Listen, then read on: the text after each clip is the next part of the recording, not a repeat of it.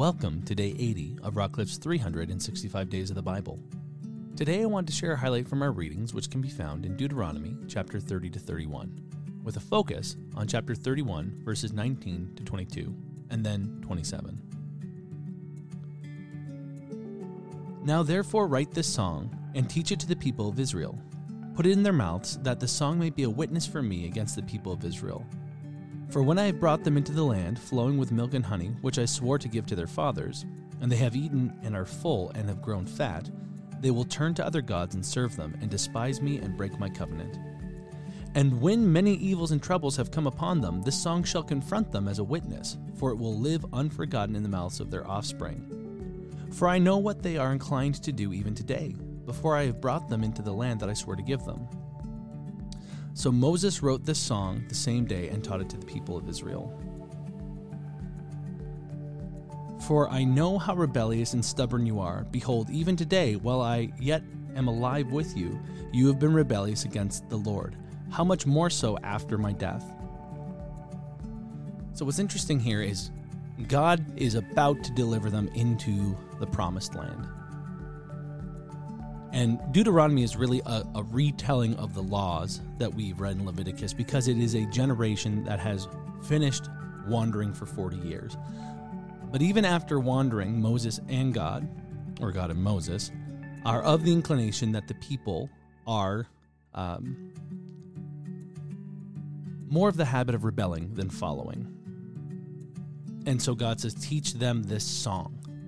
And when you think about all of the complexities of the law, and you think about how many laws there were, the essence of the laws is quite simple. Love God, love others, right? And a lot of the pagan practices of the Canaanites and whatnot had very little to do with loving your neighbor, and were very inherently selfish in their rituals. And so, much like you and I on a Sunday will sing worship songs, and they'll remind us of much more complex truths, right? We'll sing of the goodness of God, or This I Believe, which is the Apostles' Creed, right?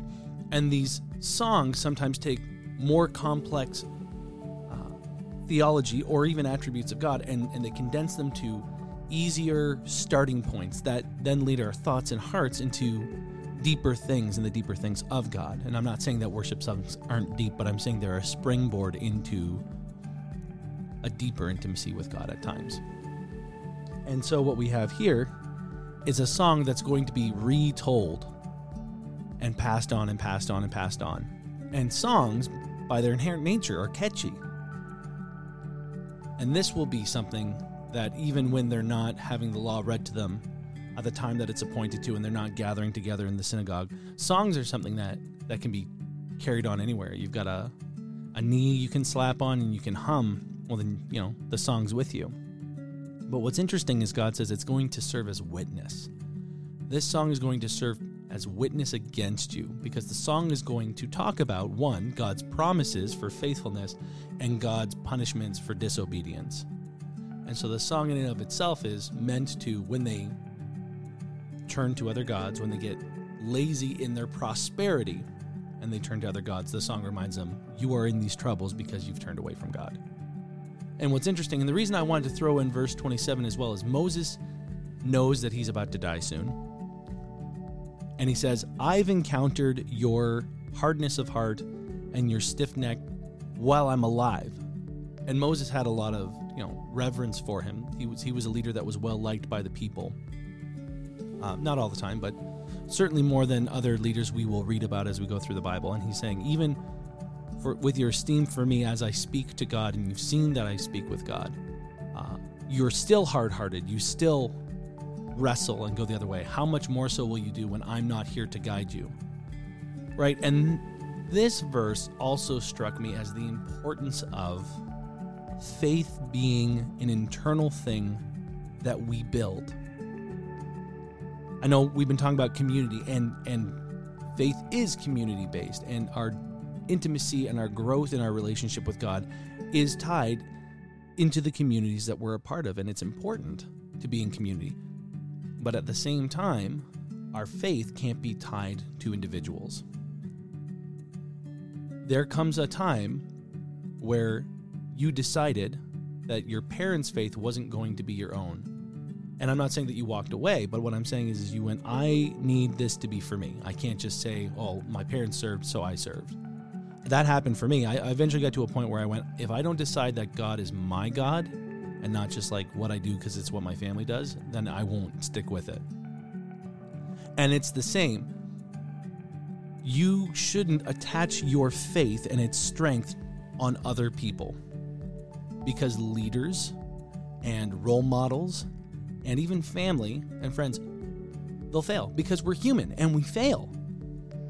And so the importance of your faith being tied to God and internal is an important element that you can't forget, because people make mistakes. People will let you down. And at the end of the day, if your faith is tied just because of how good someone spoke or how good someone even taught the word or how good someone was with reaching out to people, when those people have their stumbles, if they have their stumbles, because we're all human and we're susceptible to sin and failure, then your faith will be shaken if the foundation of your faith was in them. So God has to be the foundation of faith. And songs and scripture should be bringing us back to God time and time and time and time again. So my challenge for you today is, where is your faith anchored? Is it anchored in a leader? Is it anchored in a family member? Or is it anchored in God? Is it anchored in His ways? And if it's tied to anything besides God, you might want to reattach it to the source, and you will be unshakable when the hard times come. And then what happens to others in their faith will not affect your faith. May you be encouraged by the word and built up in spirit. Join us tomorrow for another highlight, and until then, be blessed.